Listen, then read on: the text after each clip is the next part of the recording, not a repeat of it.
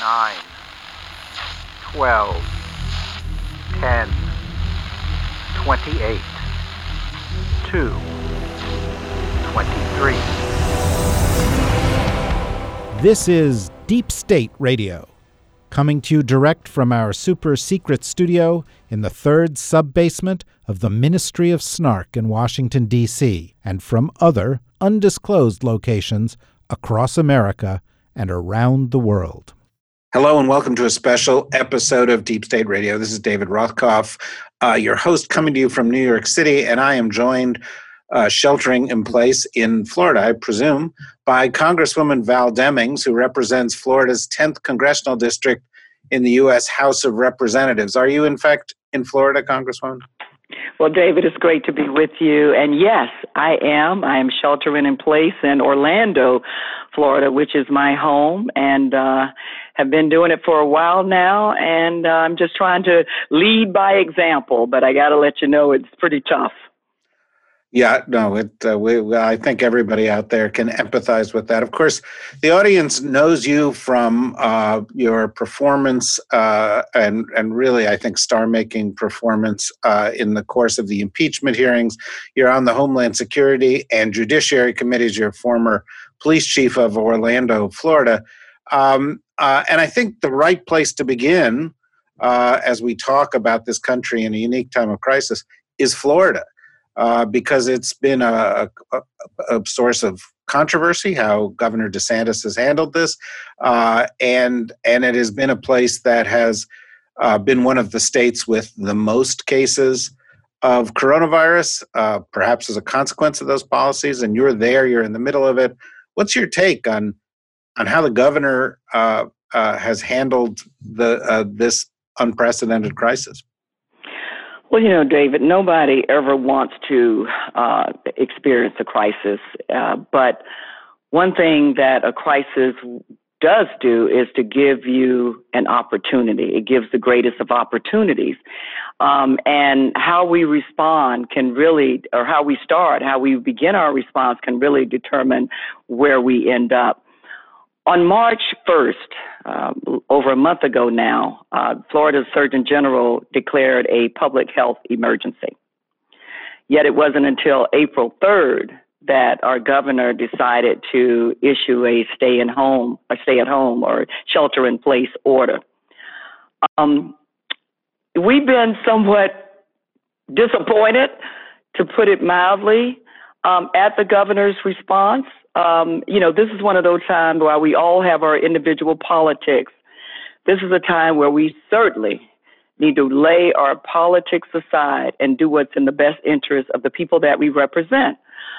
This is COVID-19. We focus a lot on wars and bombs and missiles and tanks and drones. But COVID-19 is the silent killer that has kind of hijacked America and has really shut us down. It's shut down our businesses. It's shut down our economy. And so we need leaders that have the ability to rise to the occasion. And unfortunately, our governor just has not done that. He's been pretty undecisive. He did not issue a shelter-in-place order immediately. It took a month after the Surgeon General declared a public health emergency. And this is about saving lives. And we know that any leader's primary responsibility is the preservation of life. When you look at the numbers in Florida, and the worst is still yet to come. We have not peaked in my home state yet. And so, this is not the time to be indecisive. This is the time to be very decisive, to be confident, and to lead from the front. And so I say that in saying that our governor still has an opportunity to get this right. We can't play politics during this time. We cannot be indecisive during this time. We are trying to save human lives. True enough. Of course, being decisive is one thing. It depends to some degree on what you're decisive about. For example, just the other day, the governor made the decision to define WWE wrestling as an essential business in the state of Florida, even as other businesses that were more essential were set aside. That seemed to immediately produce a political benefit from him in terms of a major amount of money being released that very same day in order to support GOP activities in Florida. Seems that the governor has not quite gotten this message that we need to set politics aside. I let me, every day I think that I wake up and I say, okay, what are the challenges of today and how we're going to work to get through them? And I've seen some things and heard some things, and I say to myself, there's no way the person who made that ridiculous statement or bad decision can top themselves. And unfortunately, we've seen that. My staff speaks daily to small business owners in our community who are struggling. These mom and pop businesses that really poured their life savings, everything they had, into their restaurants or whatever businesses they own. And, they are just struggling to see daylight. They're struggling to make ends meet. They're struggling to keep the doors open. And so I think about them every day. I think about our healthcare workers who, God bless them, but we know how much we appreciate them during this very critical time, who are on the front line trying to treat not just COVID-19 patients, but all of the other emergencies that they have through any given day. I think about our first responders, our firefighters, our police officers, our EMTs who they've got to answer the call regardless of the pandemic that we currently face. When I heard the governor say that WWE, now look, we all, there are a lot of people who love it in our country, but when I heard our governor define it as an essential business, I first thought, I have to admit, maybe it was a joke.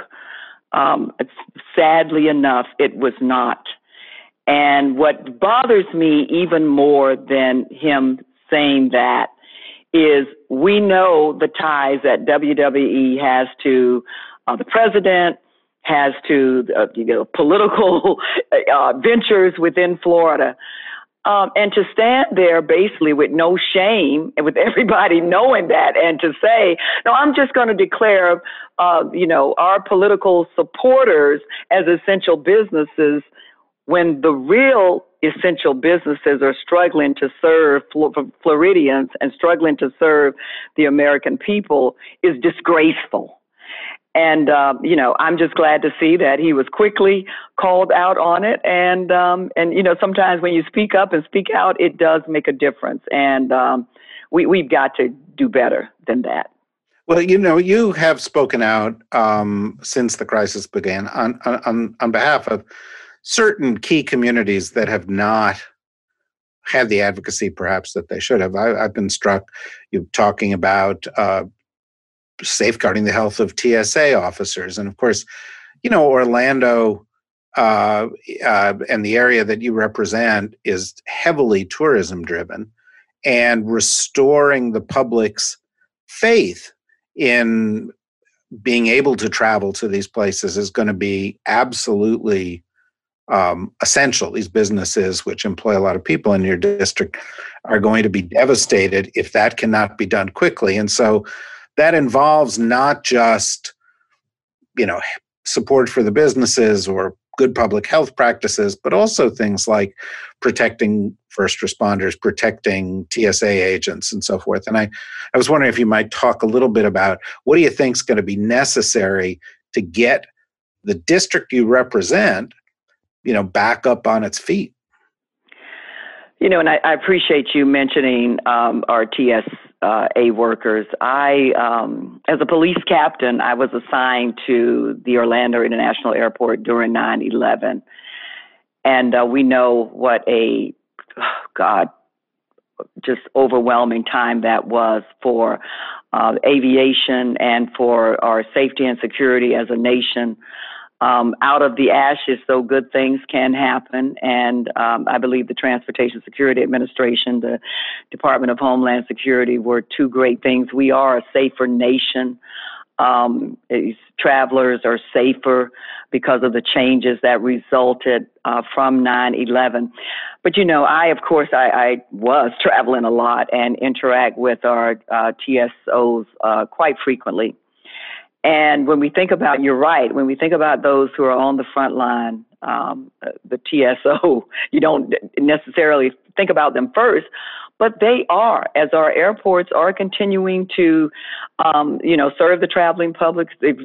Passengers have been reduced by 90%, but there are some that are still operating. Our TSOs are there interacting with the traveling public.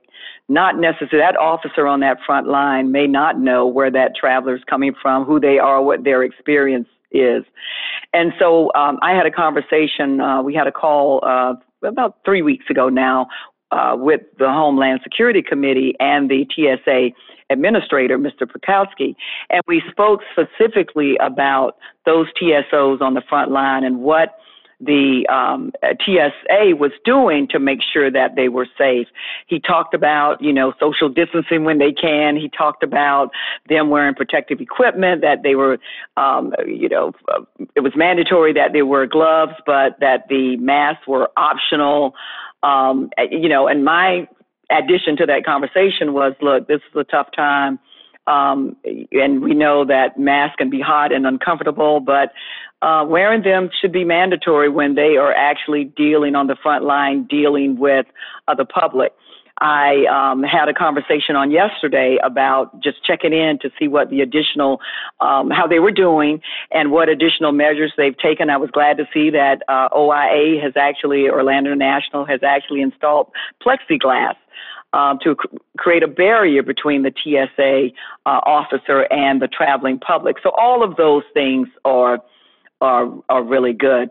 But, in this very challenging time, I see my job as a member of Congress and other members, too, are to speak out for those who may not have a voice.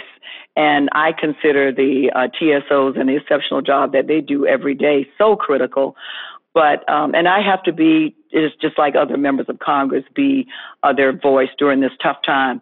In terms of getting back on our feet, we know how, when I think about air travel being down 90% in Orlando, the number one family destination in the world, we know how important tourism is to our economy. All of the theme parks are in my district. And so we have people who are furloughed. We have people who are unemployed, who lost their jobs. We have people who are just barely hanging on, but their hours have been significantly reduced. We need to get Florida up and running again as quickly as possible. We want to get the country up and running again as quickly as possible, but not at the expense of human lives. And this is a time while we have the president, the members of Congress, the state and the governors, the state and local elected officials certainly have major input in that process. We need to lean on our healthcare experts. They should be the ones who make the decision about when we open and how we open. We should be listening to the Surgeon General. We should be listening to the CDC. We should be listening to our local Surgeon Generals and health department officials to make sure that we do this correctly. In Florida, we have not peaked yet. And so until we peak, there will be a period of time before we see the curve flattening, if you will. And so while, yes, we're anxious to get back up and running, we have a deadline right now of April 30th. I don't believe that is going to happen. I'm not sure we'll be back up and running May 31st. I do know that some of the governors are working together, and God bless the governors in this country. They're working together from a regional standpoint to figure out how they can open back up regionally, because it's so important. Say if Florida is not doing what we're supposed to do and Georgia is, which is right across the state line, then we're not helping the people who live in Georgia. So we do have to come together and come up with a strategic plan about when we open up and how we open. So we've only got about 5 minutes left, and so I've got two questions, and the first one could take a long, long time. It could be subject for many days long conversation. But I think it's important to touch upon it as we are starting to see data on this crisis. It is very clear that it is disproportionately affecting communities of color in the United States. It is disproportionately affecting poor communities in the United States.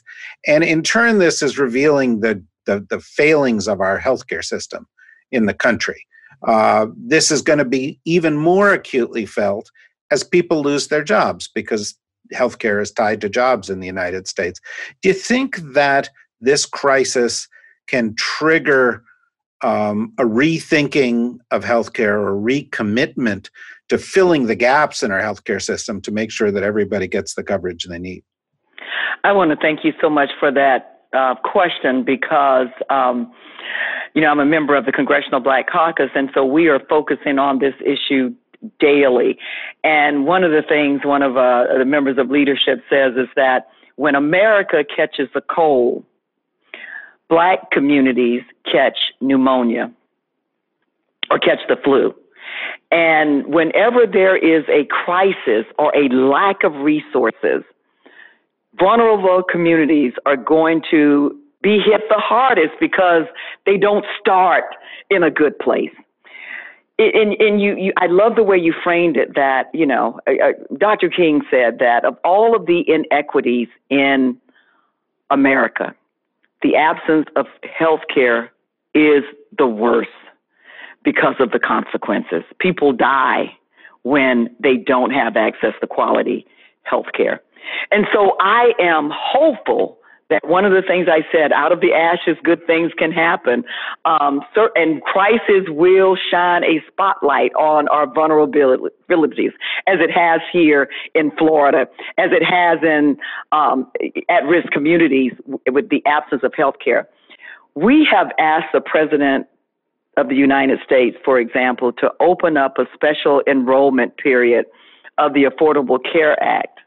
Not because we're playing politics, but because many people have lost their jobs. They don't have health care coverage. This would be an opportunity for them to get the coverage that we need.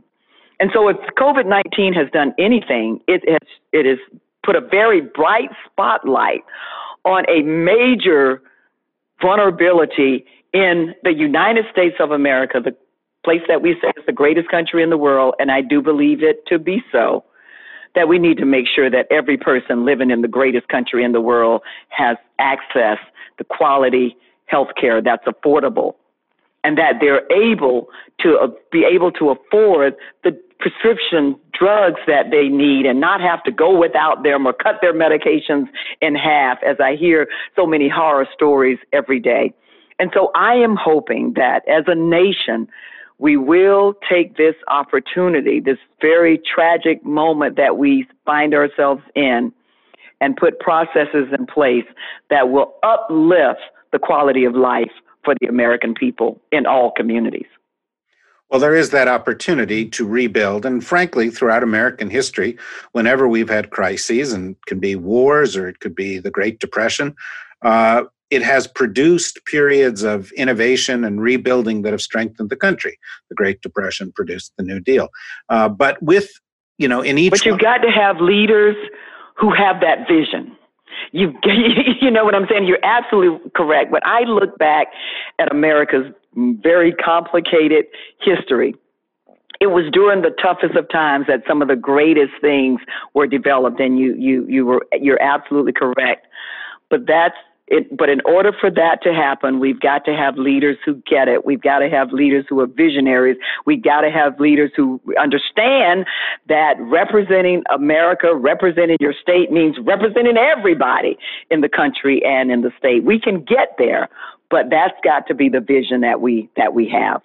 Right. And that, by the way, that's exactly where I was going to go for the final question here, because we've got an election coming up, and I have to acknowledge that, all the shortlists for vice president for Joe Biden include you on the shortlist, but I'm not going to put you in an awkward spot by asking about that. Rather, it's been a very remarkable week in American politics that's been overshadowed by these other events. Joe Biden got the endorsement of Bernie Sanders this week, and the party has come together early, much earlier than many people expected. He got the endorsement, of course, of Barack Obama, and Barack Obama is now out on the playing field in American politics in a way he has not been recently. That could have a big effect. Today, Joe Biden got the endorsement of Elizabeth Warren, who has clearly been a leader in the progressive wing of the party. Even today, I noticed that there was a story recently that Alexandria Ocasio-Cortez's people have been speaking to Biden's people, and that she's preparing an endorsement. The Democratic Party is coming together in a way no one has expected it. There is real unity there. I assume that's a source of hope for you. What do you think it all means? I think it's absolutely wonderful, and I really think it is a testament to the commitment of all aspects of our party to really uplifting the quality of life for all Americans. What makes the Democratic Party so beautiful is our diversity, and we are just so excited about the young, energetic talent that we have in our party, like OAC. And so I just think that people see how bad things are right now. They don't have to be. COVID-19, we didn't plan it. We didn't expect it. Here we are. It's a horrible crisis. People are dying, but I don't believe there's anything that we can't get through if we work together to get through it. And I believe the party is coming together because we're looking at the suffering of individuals, the suffering of families in a country that we say is the greatest country in the world. And I really do believe that our Democratic leaders understand as they look around that our party is the only hope that American families have to be able to live their best life in the best country.